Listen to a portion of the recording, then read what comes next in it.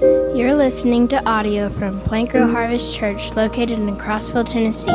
If you'd like more information about our church and its various ministries, please visit our website at www.plankrowharvest.org. All right. Okay, so if you've got your Bible, we are going to be in 1 Corinthians this morning. 1 Corinthians. Starting a new year, starting a new book of the Bible. We had done the first 11, well, we didn't make it all the way through the 11 chapters of Genesis, but we got a good chunk of that done. But here we're going to be looking at this book that is found in the New Testament, that it's a letter written by Paul to this church in the city of Corinth. And so while you're turning there, I want to point out kind of an observation that I've made over the years, and I don't think it's unique to me in any real way, but I experience it every year this time. Post-Christmas, I have this like post-Christmas letdown. I enjoy this build-up to Christmas. I enjoy the parties, the food. I really enjoy the food more than I should. I enjoy the lights, the decorations. I enjoy all that stuff. And then come December 26th, everything just kind of falls back down, and it's, nose back to the grindstone, get back to work. In fact, every year Whitney's always like, hey, we should take the stuff down. I'm like, no, let's leave it up. Partly because I'm lazy and partly because I like looking at it. I like sitting in the room with the tree and looking at the tree with the lights and all the homemade ornaments and stuff. It really kind of warms my heart, to see that when it's just so cold and kind of gray outside. And so there's something about the Christmas season that just, I know personally, brings me warmth and joy, and I don't want that to end. And so several weeks ago, I preached on Mary. We read about Mary and the song she sang whenever she was told by the angel that she was about to give birth to the Messiah. And she sang this amazing song that's found at the end of Luke chapter 1. And in it she says, "He has filled the hungry with good things." And what we see here is that we all have the spiritual hunger. And Mary had this spiritual hunger. And what Mary says here isn't unique to just Mary. We find this thought throughout the Old Testament. As Titus read in Psalms 107 this morning, it says that God satisfies the longing of our soul, and the hungry soul he fills with good things. In that same psalm, he says, some wandered in the desert wasteland, and they were hungry and thirsty, and their souls fainted with them. Now, that's what I want us to see. That's kind of the overarching theme of today, is that we all have this spiritual hunger in our hearts. It's not just a physical hunger for physical food, but it's this spiritual hunger. And apart from Christ, we wander aimlessly in what the Psalms call a dry and weary land where there is no water. So without Him, without Jesus, relief is beyond reach. And that has been part of the human condition all the way back to what we studied towards the end of last year in Genesis, all the way back to the garden when Adam and Eve tried to fill their spiritual hunger by eating of this tree that they were told not to eat from, right? They pursued fulfilling the spiritual hunger in a human way, and it caused them to sin and caused the separation from Christ, from God.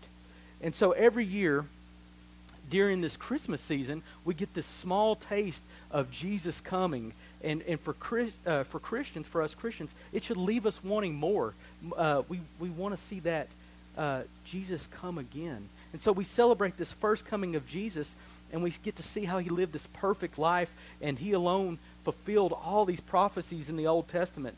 There was promise after promise after promise of prophecy that here comes this promised one, this coming Messiah, and Jesus fulfilled all of that. And we see by His death on the cross that He conquered death once and for all, and His kingdom was established. And so it gets even better than that, because anyone that confesses Jesus as Lord and believes in their heart that God raised Him from the dead, it says that that person will be saved and made a citizen of this perfect kingdom. So as saved people, as Christians, we are living in this time of waiting, of anticipation that one day soon Jesus is going to return, and when he does, he's going to carry us home with him in his perfect presence, where there is no more weeping, no more gnashing of teeth, no more pain, no more suffering. It's going to be this perfect kingdom. And so we're already made citizens of that kingdom, and so we get to look forward to that day. So as in the meantime, what is it that we're to do? What is it that God commands us to do? How are we to live? And we are to be about the Lord's business. We are to be about the Lord's business. And as much as I'd like to kick back in my recliner, and I've got a nice one, I'm proud of that thing. As much as I like to kick back in that thing and face east every day and just wait on Jesus to return in the sky, that's not what he tells us to do. That's not how we were designed to live our lives. He called us to work, and not just frivolous work, but work as unto the Lord. He calls us not just to identify sin, but to confess sin, to see it and confess it and to flee from evil. We're not just to coexist with one another, especially those that think the same as we do. We are commanded to love one another and to act and move in such a way that there's this unity on us that appears to this outside world, that we're this one body indwelled by the one Holy Spirit of God. And I truly believe that when you look around us, I don't know about you, but these are some of the strangest days I've ever experienced in my lifetime. Really odd. The amount of uneasiness and unrest seems to be on the rise all around us. I've got story after story. I mean, we've just going and doing things that I've done for my entire life, and seeing the breakdown, the societal breakdown of how businesses are run, or how traffic works, and how people are indifferent to one another. Things are really weird in my mind. And if I'm being really honest, one of the things that concerns me the most as a father is the state of young people. I found this quote by this guy named David Wells, and David Wells points out how this spiritual hunger has particular application to young people who are often baffled by this sense of emptiness that they feel. Listen to this quote. This is David Wells speaking about young people. Their self-esteem is high, but their self is empty. They grew up being told they could be anything they wanted to be, but they do not know what they want to be. They are unhappy, but there seems to be no cause for their unhappiness. They are more connected to more people through the internet, i.e. social media, and yet they have never felt more lonely. They want to be accepted, and yet they often feel alienated. Never have we had so much. Never had we had so little. And I think that's a very well-stated observation. I would say that we see this in younger people because they're seeing it in us, in adults. And this problem occurs and is perpetuated when us adults don't see and identify this in younger people and attack the source of the problem and point them to Jesus and pray that the Lord rescue them from this evil world. 1 Peter 5:8 says this, "Be sober-minded and alert. Your adversary, the devil, prowls around like a roaring lion, seeking someone to devour." You see, Satan is attacking this world, and he's attacking the young people of this world. And I would argue that for the most part, the American church does not have an answer to this. And what leads me to say this is simply some of these observations. And the first is this, is the American church growing or shrinking? And the statistics and all the evidence points to that the American church is shrinking. I mean, that's not good.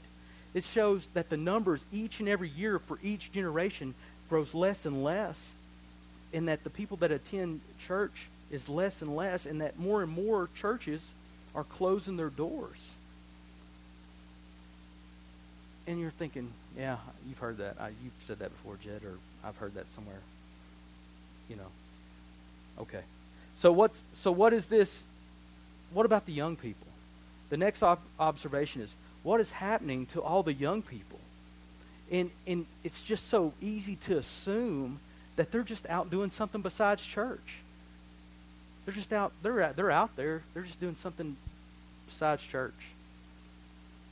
And I don't believe it's that simple. I don't believe it's that simple. Just read an article the other day. This is from a write-up from an insurance company from Indiana, the state of Indiana. And this one insurance company in the state of Indiana has seen a 40% increase in the death in working age adults.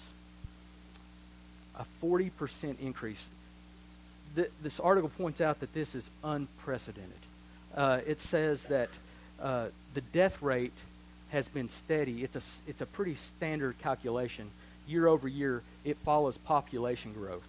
It's a percentage of population growth. And so what they're saying here is that instead of it following population growth, which is steady year over year, it's jumped 40%. It said that they call it a 3 sigma jump would be something that's really strange and really hard to explain. They said this is a 12 sigma jump. And they said it's not due to COVID. They said this can't be attributed to COVID deaths. They said we really don't know what's going on.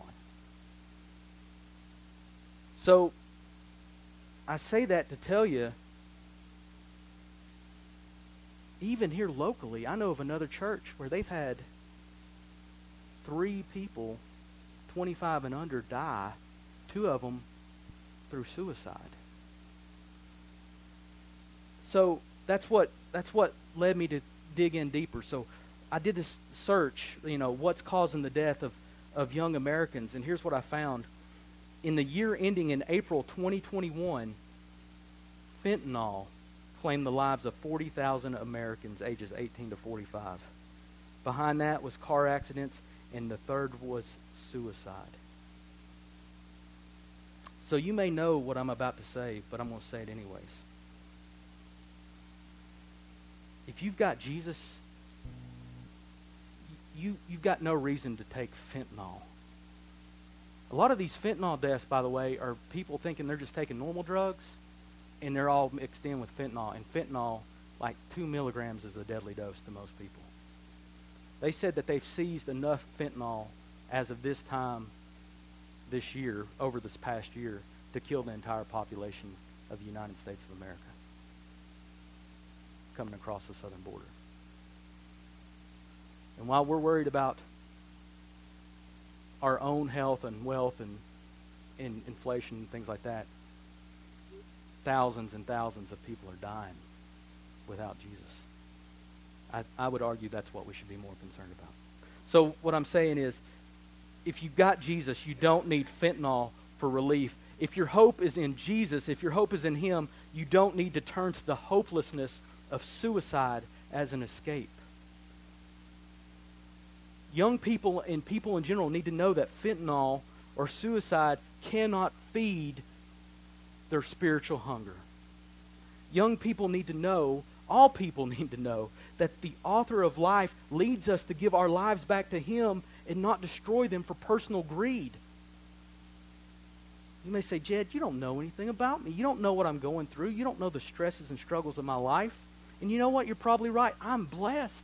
I'm blessed to have a mother and father that are still married. I'm blessed to be raised in a Christian home. I'm blessed to have a godly wife. I'm blessed to have a great job. The Lord has blessed me, and I am thankful. And I may not know your struggles, but you know who does? Jesus.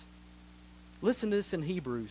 It says in Hebrews 4:14 through 16, Since then we have a great high priest, speaking of Jesus, who has passed through the heavens, Jesus, the Son of God. Let us hold fast to our confessions. This is important right here. For we do not have a high priest who is unable to sympathize with our weaknesses, but one who in every respect has been tempted in every way as we are, yet is without sin. So let us with confidence draw near to the throne of grace, that we may receive mercy and find grace to help in this time of need. You see, Jesus knows you better than you know yourself. And he's been tempted in every possible way, even ways that you've not been tempted. And he alone has endured. It says that he was without sin, and he never faltered. And because of this, we can confidently approach God to receive grace and mercy that we need to make it through the ups and downs of life. He gives that to us. I say all this negative, tough things because it's important to know that you cannot possibly grasp the good news if you don't know the bad news. You've got to know the brokenness and the sickness that is in this world before you can see the hope that is in Jesus Christ. That brings us to this town of Corinth and this church that Paul has planted here. You see, from a technological angle, we're far advanced from this city back during this time, and many things have changed. They didn't have, smartphones or technology like we have. But the situation of man is unchanged. You see that the Corinthians struggled with much the same exact sin that we're encountering today in modern day America. They had this same spiritual hunger that needed to be filled. And while we may incorporate smartphones and tablets and social media and modern technology to aid us in our focus on ourselves, on sin, S-I-N, selfishness, the Corinthians did the same thing, but they did it in a more kind of obvious, out in the open way. So a little bit of background on Corinth, the city of Corinth. The city of Corinth at this time, it was a bustling trade city, a port city. It's located on this little strip of land, this basically peninsula, that's about 4 miles across, and it actually allowed it to have a western port and an eastern port, seaport. And so what you saw happen is that instead of having to travel all the way down around the tip of Greece and back up out into the tumultuous Mediterranean Sea, the unpredictable larger sea, what they would do is actually take these boats and put them on logs and roll them across to the other port. Pretty neat, ingenious way to do some business and some trading between the ports. And so it was a very happening place. And because it was a happening place, Corinth was both a city of wealth and wickedness. The wealth was directly related to the fact that it was this major trade city and this major trade route. Sparta's to the south and Athens is to the north. And so many people from so many areas around the known world at that time are traveling and doing business through this port. And so what are they bringing with them? They're not just bringing their dollars, but they're bringing their ideology. They're bringing their religions and their wickedness. So there's these temples there, and there's temple upon temple, dozens and dozens of temples. And each of these temples have what's known as temple prostitutes. There's girls working in these temples and not working in good ways. And so to the point that even around the world at that time, other places to hire a prostitute, they would often call it a Corinthian girl. It was that widely known that how wicked of a place it was, that had become synonymous with the term Corinthian girl. So it was in this city that Paul, on his second missionary journey, all right, Paul gets saved. Paul is confronted by Christ. Christ saves Paul. Paul starts going on these missionary journeys. He goes on 3 main missionary journeys, and on the second one, he goes to the city of Corinth, and he spends about 18 months there, and while he's there, he plants this church. And so he's there for 18 months, plants a church, and then he moves on. And so this letter of 1 Corinthians that we're about to start studying is this letter from Paul that he's writing back to the church in Corinth a couple of years after having set up that church. And so today we're going to be looking at the first 17 verses of 1 Corinthians chapter 1 here. Just follow along with me as we read. It says, Paul, called by the will of God to be an apostle of Christ Jesus, and our brother Sosthenes, to the church of God that is in Corinth, to those sanctified in Christ Jesus, called to be saints together with all those who in every place call upon the name of our Lord Jesus Christ, both their Lord and ours. Grace to you and peace from God our Father and the Lord Jesus Christ. I give thanks to my God always for you because of the grace of God that was given to you in Christ Jesus, that in every way you were enriched in him in all speech and all knowledge, even as the testimony about Christ was confirmed among you, so that you are not lacking in any gift, as you wait for the revealing of our Lord Jesus Christ, who will sustain you to the end, guiltless in the day of our Lord Jesus Christ. God is faithful, by whom you were called into the fellowship of his Son, Jesus Christ our Lord. Verse 10, I appeal to you, brothers, by the name of our Lord Jesus Christ, that all of you agree, and that there be no divisions among you, but that you be united in the same mind and the same judgment. For it has been reported to me by Chloe's people that there is a quarreling among you, my brothers. What I mean is that each one of you says, I follow Paul, or I follow Apollos, or I follow Cephas, or I follow Christ. Is Christ divided? Was Paul crucified for you? Or were you baptized in the name of Paul? I thank God that I baptized none of you except Crispus and Gaius, so that no one may say that you were baptized in my name. I did also baptize the house of Stephanas.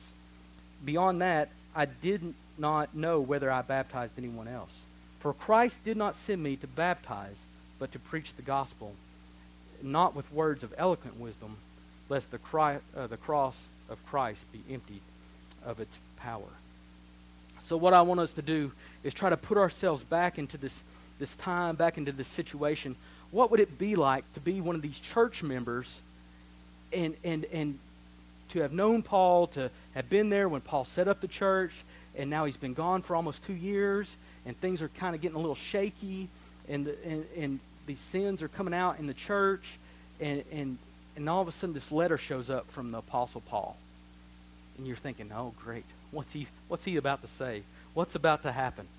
And so I want to break down these 17 verses here into a smaller segment. Let's look at 1 through 3 again. It says, Paul, called by the will of God to be an apostle of Christ Jesus, and our brother Sosthenes, I can't ever say his name, to the church of God that is in Corinth, to those sanctified in Christ Jesus, called to be saints together with all those who in every place call upon the name of our Lord Jesus Christ, both their Lord and ours. Grace to you and peace from God our Father and the Lord Jesus Christ.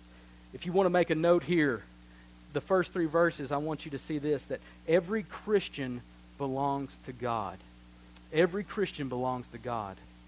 You see, Paul, this is a big point to Paul. This is a major point. Paul makes this same point 2 other times in this letter. In chapter 6, 19 through 20, he says this, do you not know that your body is a temple of the Holy Spirit who is in you, whom you have received from God? You are not your own.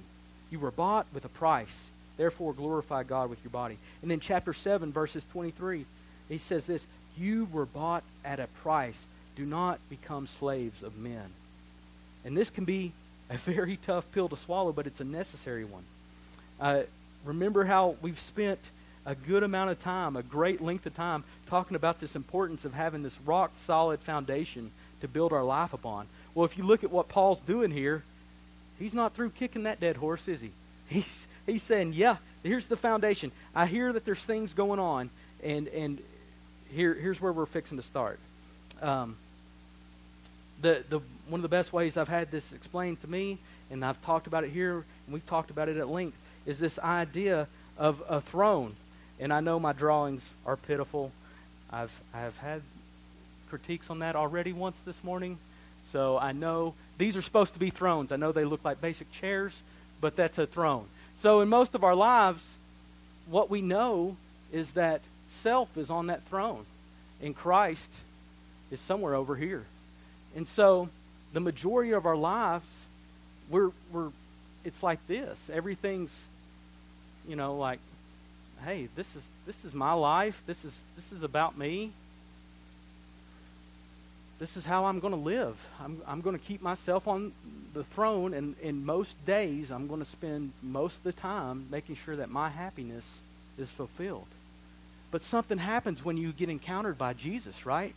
When you encounter Jesus, you realize self isn't supposed to be on that throne. Christ is supposed to be on that throne. And self is supposed to be down here somewhere. And what happens is when Christ is on that throne, it becomes about him and them and others. And your life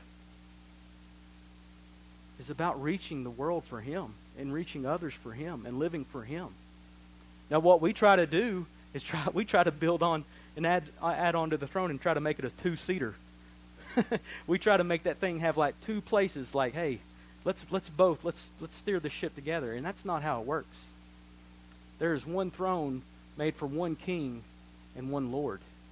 And that can only be one person. It can either be self or it can be Christ. And so Paul's saying, what he's saying when he leads off here, he's saying, first thing you got to realize, guys, first thing you got to realize, church, is who is in charge and who you belong to. You've got to realize that every Christian belongs to God. And the important thing for us today is this doesn't just hold true for church members in Corinth. It holds true for church members here in Crossville. So let's move on to the next point. Verses 4 through 9, it says, I give thanks to my God always for you because of the grace of God that was given to you in Christ Jesus, that in every way you were enriched in him in all speech and all knowledge, even as the testimony about Christ was confirmed among you, so that you are not lacking in any gift as you wait for the revealing of our Lord Jesus Christ, who will sustain you to the end, guiltless in the day of our Lord Jesus Christ. God is faithful, by whom you were called into the fellowship of his Son, Jesus Christ our Lord. Second thing here, second point is this. Every Christian is enriched by God. Every Christian is enriched by God. I mean, back to this throne drawing real quick. Once you see that Christ is on the throne and that you're sitting under the kingship of Jesus Christ, you realize real quick that he's doing a far better job than I ever did. I mean, I thought I had it under control, but God, when Jesus is king, when Jesus is Lord on the throne, he runs your life in a lot better way. And things start to happen. And, I mean, he starts enriching your life.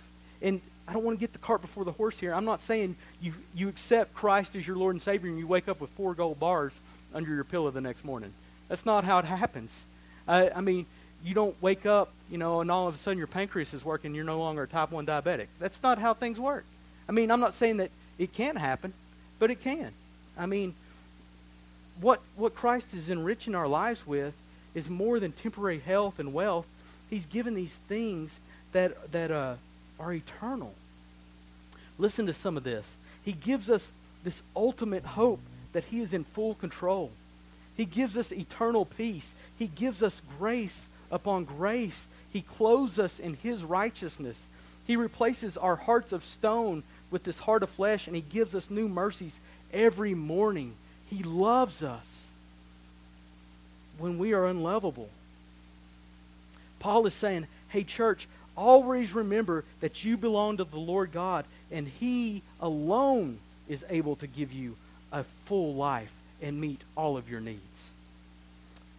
Once again, this holds true for us today, just like it did for those people in Corinth. So we started off with that every Christian belongs to God, and then 4 through 9 we see that every Christian is enriched by God. This last one is every Christian possesses Christ. It's in 10 through 17.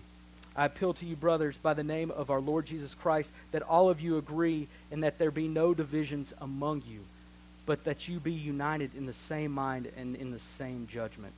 For it has been reported to me by Chloe's people that there is quarreling among you, my brothers. What I mean is that each one of you says, I follow Paul, or I follow Apollos, or I follow Cephas, or I follow Christ. Is Christ divided? That's an important question. Is Christ divided? Was Paul crucified for you? Were you baptized in the name of Paul? I thank God that I baptized none of you except Crispus and Gaius, so that no one may say that they were baptized in my name. Here we see Paul start to dig in. He's starting to get past the introduction and starting to address some of the problems that the church was that the church was experiencing. He mentions that there's these divisions that had formed, and that there was quarreling among the members. But what I want you to see here is that instead of taking a side, one side or the other, he asked a pretty impressive question. He asked this question, is Christ divided? Is Christ divided? And the answer is pretty much as simple as the question, right? No. No. Christ isn't divided. One of the main verses that you learn, and Paul would have known this, and a lot of the Jews would have known this, even probably some of the Gentiles would have known this, is back from Deuteronomy, is the Lord our God is one. It was like the John 3:16 before there was a John 3:16. It was a key verse. And so people were like, Paul, this person's doing this. Paul, this. Yeah. Is Christ divided? Is Christ divided? No. So, let me ask a couple of questions here. Charlie Alba, do you claim Christ as your Lord and Savior? Do you think Christ is divided?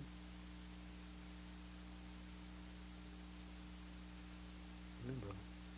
How about you, Isaac? Do you claim Christ? Did he save you from your sins? Do you believe Jesus is divided? How about you, Josh Miller? You know Jesus is your Lord and Savior? Is Christ divided? Daryl Smith, are you saved by the power of the blood of Jesus Christ? Is Christ divided? Uncle Ray, do you know Jesus is your Savior? Do you believe Christ is divided? Terry, do you know Jesus is your Savior? Do you believe Christ is divided?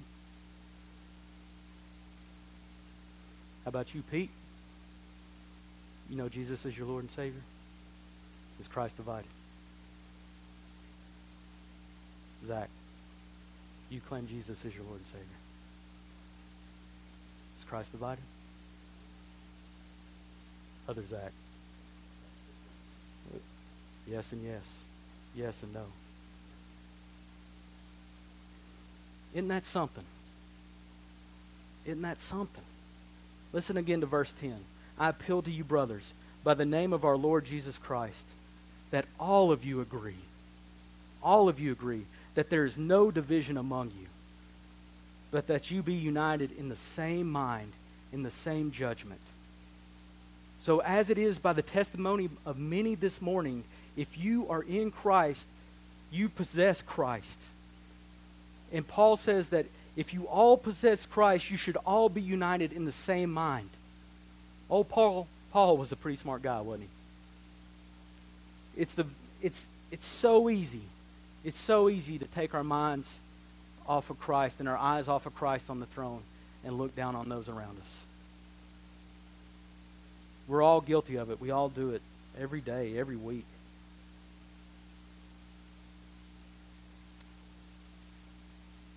Dale mentioned this last Sunday night, and it's just something that's been in my mind for a couple of weeks now, and it's this thing that I was basically catechized to by our pastor at Central Baptist Church, by Brother Rowland, and it's the saying, if you watch me long enough, I'm going to let you down, and if I watch you long enough, you're going to end up letting me down. But if we both fix our eyes on Christ, he will never let us down. Let me close by saying this. It doesn't matter if you're a young teenage girl who just found out that you're fixing to give birth to the Messiah. It doesn't matter if you're a church member in this wicked town in Corinth. It doesn't matter if you're young or old or rich or poor or man or woman or boy or girl here in Crossville, Tennessee. The feeling of your spiritual hunger, it can only be fed, it can only be filled in Jesus and only Jesus. That's what Paul's getting at here in 1 Corinthians. He's like, I hear all these troubles. I hear what's going on. Let's talk about Jesus.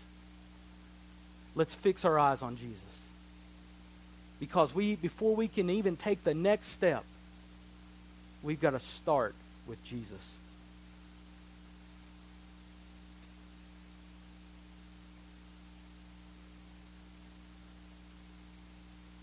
Jesus himself declares this. Oh, you're spiritually hungry?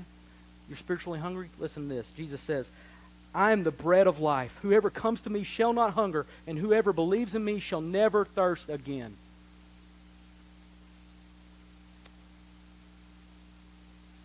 So as we leave out of here, as we go forth this week, I want you to keep that in mind, that you're going to encounter spiritually hungry people. You yourself are spiritually hungry.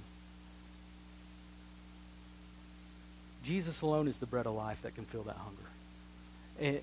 And we should work together in this unity to share this solution with this broken, hungry world around us. And that's the opportunity we got. The good thing is the Lord's plans are perfect and He will never fail. And we get to be a part of that. We don't have to shrink back in fear or anxiety. We can just trust the Lord and trust that His Holy Spirit is perfect and His plan will be perfectly worked out. And we get to be a part of that. All we need to do is focus our eyes on Him. If you're here this morning and you don't know Jesus, if you're spiritually hungry and you've not found that answer, then let's talk about it. Come and talk to me. Come and talk to Dale. We'll pray. We need to get you spiritually fed so you can feed others. That's the goal. Let's pray and let's go feed our physical hunger. Heavenly Father, thank you for today, Lord. Thank you for your word. Thank you for your servant Paul, who was a church planner and willing to follow up with churches, Lord, and write these letters. It's great to see your hand on him and see the words that you gave him to share with churches, Lord. I pray that we read these words and we apply them to our hearts and we meditate on them daily. I pray that we don't go out of here and turn our backs on your word and turn our backs on our relationship with you, but may we just seek to follow you and draw near to you in this crazy and messed up world, Lord. I pray for those local families that have experienced suicide, Lord, and the brokenness that's going on in the world around us. May that just stop. May people run to you instead of running the other way and running to drugs and running to all these other things that are temporary and not even close to being able to fulfill our lives, Lord. I pray for Vanessa and her father, Lord. I pray for the Dalton family, Lord, right now. I pray that your hand be on them. I pray for all these missionaries that we mentioned this morning. I pray that you bless them in this year ahead. May they be spiritually fruitful for you. I pray for our church, Lord, that we move forward in unity, that we see opportunity and we join together to move as one body under one spirit, Lord. I just thank you for the ways you bless us. I thank you for this food that we're about to eat to fill our physical hunger. I thank you for this warm place, Lord. Several years ago, it would have been real cold, and you've blessed us with a warm place, Lord, and we thank you for this new warm place. We thank you for all the blessings you pour out on us. And I pray that that as we seek in this world, as we go from place to place, that we do it with our eyes on you. May we always be looking to you. Be with us now as we leave and as we eat. We ask all these things in your name. Amen. Please stay and eat.